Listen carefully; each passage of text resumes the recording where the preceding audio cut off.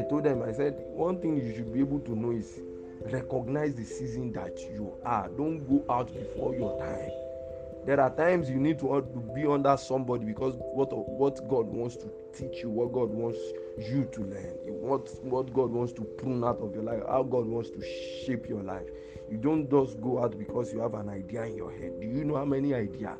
Do you know how many times I've thought of going out to go and create my own church? But no, ideas, it is only in the world system they say idea rules the world. No, it is not idea that rules the world. It is the voice of God. It is the leading of God. He said those that are led by the Spirit of God are called the sons of God. The only people that the world is waiting earnestly to see their manifestations are the sons of God that are led by the Spirit of God, not those that have. No, it is not idea that rules the world, because what we see is made out of things that we did not see. Like basically I taught them, I teach them.